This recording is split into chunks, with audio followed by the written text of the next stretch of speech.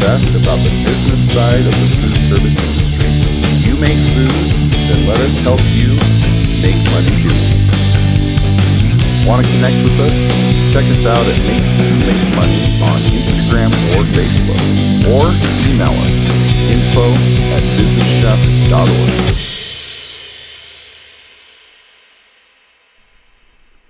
Welcome to the Business Chef podcast with me, Chef Sean Boucher. Thanks for stopping in. Thanks for learning a little bit about what it is that we do in food service to make food and make money.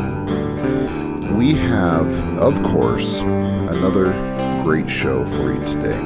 We have our good friend Becky Schilling stopping by in today, who knows a lot about publishing and a lot about promotion, and is the editor-in-chief of some pretty prominent food service publications. And so I think that you're going to get a lot out of hearing what she has to tell you today, and a lot about her journey into this world. But, you know, before we jump into it, just want to say thank you to you for joining and listening. And without further ado, let's just jump right in and listen and hear a little bit about Becky. Sure. So I came to this industry through a journalism background. So I have an undergraduate degree in journalism from Texas A&M and then a master's from Northwestern. And I never really, to be quite honest, knew much about this industry at all, the non-commercial on-site food service industry. And I moved from Chicago to New York and started applying for magazine jobs because New York was the mecca of all places to work in media. Started applying for different jobs, and the job that I landed at was as an assistant editor at Food Service Director magazine. And I remember kind of going in, didn't really know much about the industry, and my first beats, which are kind of the areas that we cover, was K-12 food service and healthcare food service. And I remember thinking to myself, you know, you got your foot in the door, there's how much could you possibly write about school food and hospital food, and that was 12, 13 years ago. So it's definitely progressed since then. You definitely have some great qualifications, and I think it's funny how a lot of times we feel like the path that we're on is going to be the path that we, you know, stay on forever, or the path that we're on, we think, well, this is only for a couple years, and we just never really know. That's why it's important to kind of give your all to everything that you do all the time. So talk a little bit about the food service publishing side of things, because obviously in your role, you see a lot of different things, you hear a lot of different things, you've got kind of a niche that you focus on. Talk about food service publishing and just the genre and the niche that you're in. Sure. So I have almost two different roles right now. So my main role, and the role that you probably know me best for, as the editor-in-chief of Food Management magazine. And food management covers the non-commercial on-site industry, K-12 food service, healthcare food service, C&U, and B&I. Also in our portfolio, which is at Informa Restaurant and Food Group, we have three other brands. So that would be Nation's Restaurant News, which covers the chain restaurants. Then we have Restaurant Hospitality, which covers the independent restaurants, and Supermarket News, which, as the name implies, covers the food retail and supermarket grocery industry. And so my other role is as Director of Content Strategy and Optimization, which is a lot of words and a lot of jargon, but what it essentially means is that a lot of media is moving into digital properties, and a lot of the audience is moving into that direction as well.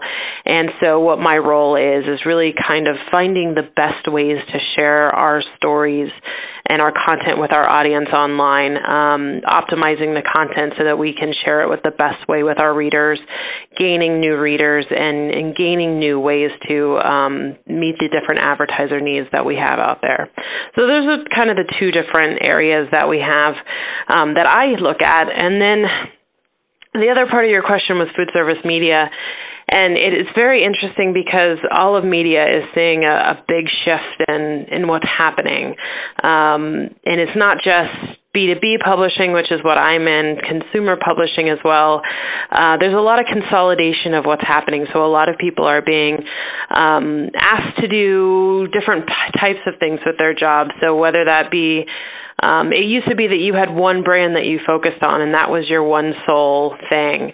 And now across publishing in many areas, they're bringing a lot of things together under umbrellas. So whether that's a health and wellness field or a food field or business.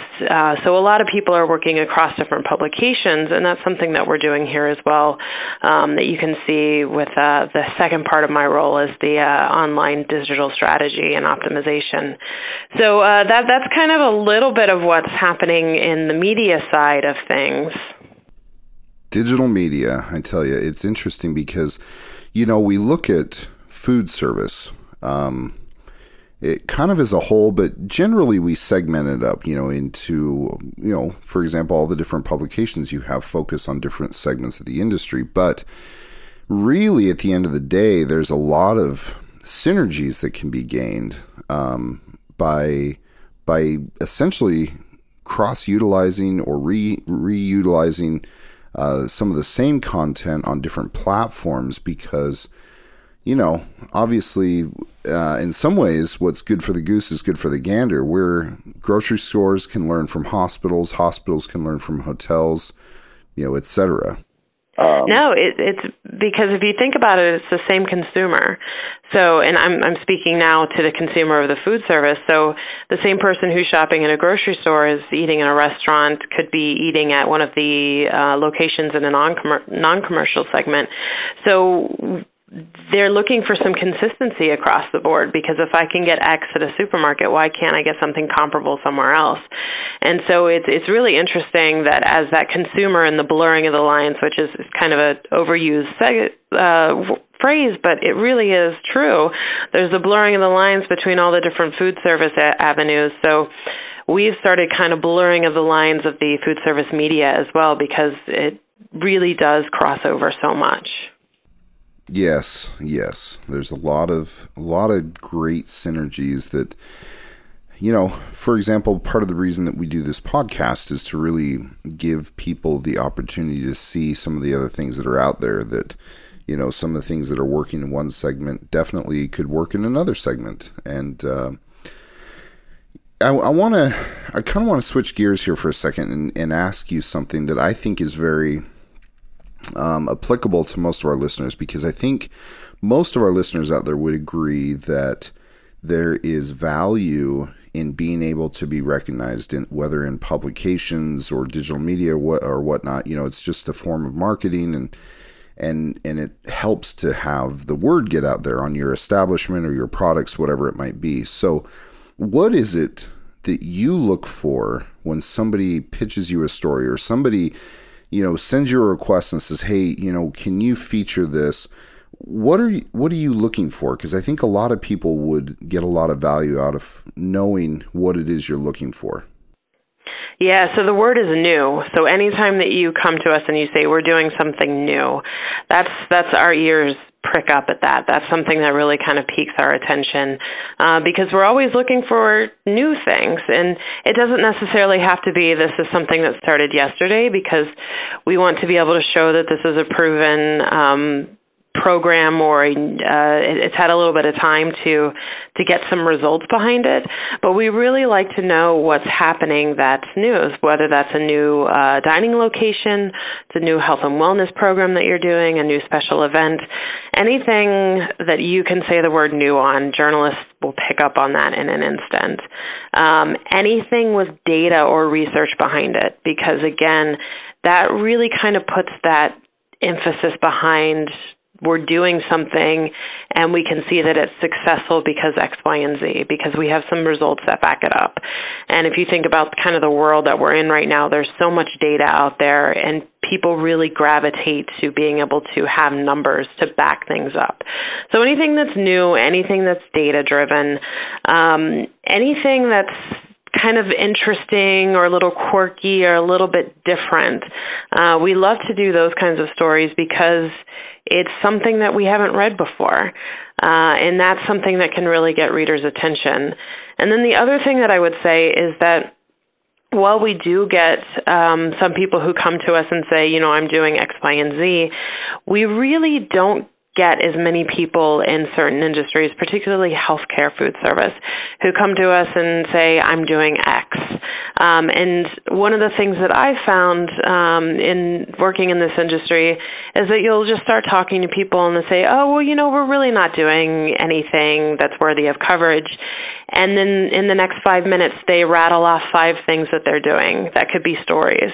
And so I would sometimes tell certain people to market themselves, market their programs, really kind of speak out and use your voice, because we're looking for these stories, and sometimes we just don't know what we don't know. And so, send us an email, give us a call, because we really do want to share your stories, and it's hard for us to know everything that's going on. Promotion is such a funny thing, I think, to chefs and operators, because a lot of times as an operator, as a chef, somebody who is kind of in the nuts and bolts of it, so to speak,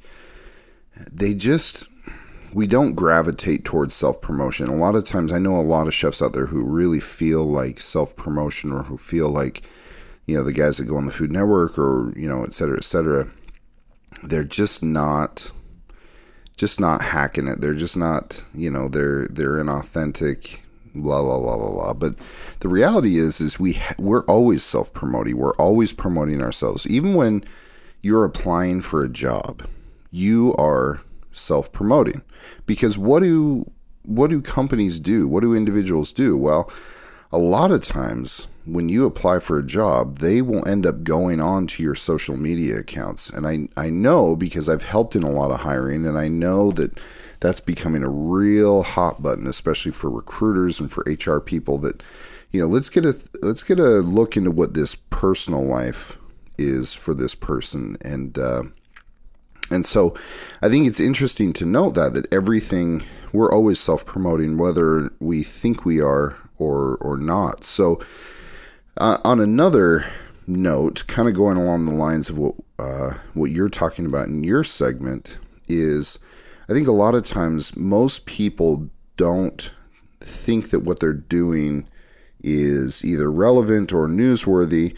But the reality is that a lot of times our administrators and our people that maybe are above us that don't understand food, and I'm talking more about, some of the institutional kind of food service things where maybe you're a hospital, or maybe, you're in the business of food, but not really in the business of food. A lot of times those administrators want to do something, they just don't know what to do. And so if you can get published and you can have that third party validation, so to speak, and show it to them and say, hey, look, we're being recognized by our peers, we are doing good things. It seems like a lot of times they're much more willing to throw some money at you. No, I think that that's a great point. I was speaking at a conference, the UMass Chefs Conference, and one of the speakers was actually the administrator of auxiliary services. And he mentioned, I'm kind of new to this position, new to this role, but, our dining services program received an award recently. And he didn't realize it, but it was one of the awards that we had given out for our best concepts. And, those kinds of things are being taken notice by administrators. And so if you can have that little bit of cachet to show, I think it can go a long way. And I'd say the other thing that a lot of people don't realize is a lot of restaurants and restaurant groups have big marketing and PR firms behind them, and you don't need that. We just need someone who is knowledgeable, who can talk to us, and some photos. So it's really kind of an easy process. It's not something that has to be super thought out in the beginning, because we can definitely work with what resources the dining programs have. So for those of you out there who are listening to this and think, okay, I'm going to do it. I'm going to talk about what I'm doing. I'm going to get the word out there. Becky, what's the best way to get a hold of you and get content to you? The best way, honestly, is email. And that's just because we are on the road a lot. As everyone, it seems like we're in meetings all day long. And so it's best if we have something in an email that we can just get and give a glance over. And particularly for me, I don't do a whole lot of writing anymore because of the different aspects of my job. But if I get an email from someone who says, here's what we're doing, and it's a really cool new food program, then that's something that I can send to Tara Fitzpatrick, who's my senior food editor. And knowing that it's really food-focused, I would send it to her because she's my food editor. So just knowing a little bit. It doesn't take a whole long email. Sometimes we get people who will write up an entire article, and that's not something that we need because we want to do our own background and our own research and write their own story. So all we need is a couple of sentences that says what you're doing, and then we can get that off to one of the writers who would be best for it and get going from there. It's really easy. Awesome. So maybe we'll have to send you some of our own stuff. Yeah, definitely. And it doesn't have to be a big company or organization or operation. Sometimes the smallest operations are doing the coolest things because they're nimble and they can do that. Well, I totally agree. I think we've all got a story to tell, and maybe a different chapter in our story at different points in our lives. So definitely take advantage of this. We'll have the email address and Becky's email address in the show notes, and you can go ahead and send her your stuff. Get promoted. Get out there and do some self-promotion. So final question for you, Becky, before we leave. Obviously, you deal with a lot of food service people. You're in the trenches, so to speak, learning about what they're doing. You see those who are successful and unsuccessful. So tell us some things that we can do to be successful, whether in our businesses or even personally. There's a couple, and I think a lot of them would go across any industry and any position that you're in. One I would say is find a champion. And some people might think of that as a mentor, and that'd be great, but really find that champion inside of either your company or outside, somebody that you can go to when you need advice, that you can be really honest with and say, I'm facing X, Y, and Z.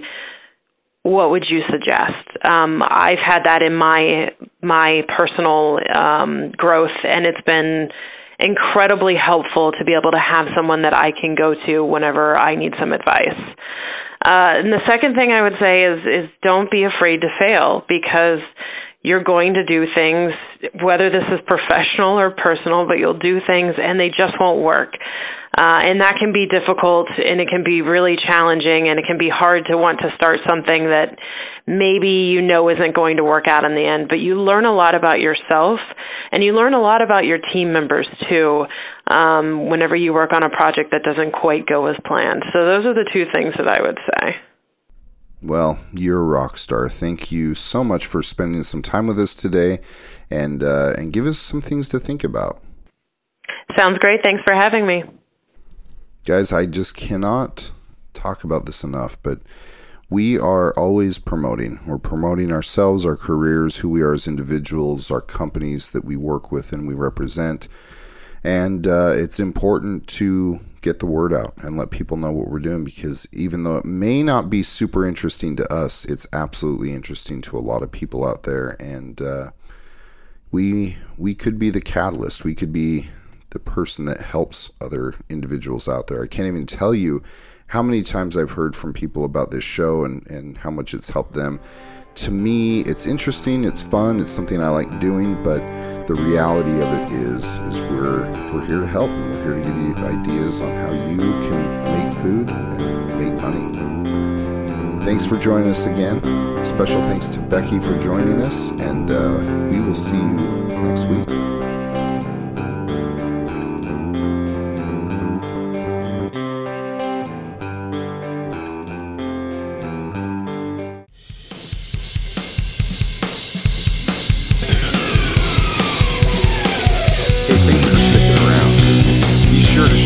Podcast with your friends, family, co-workers, or anyone who's interested in making food and money.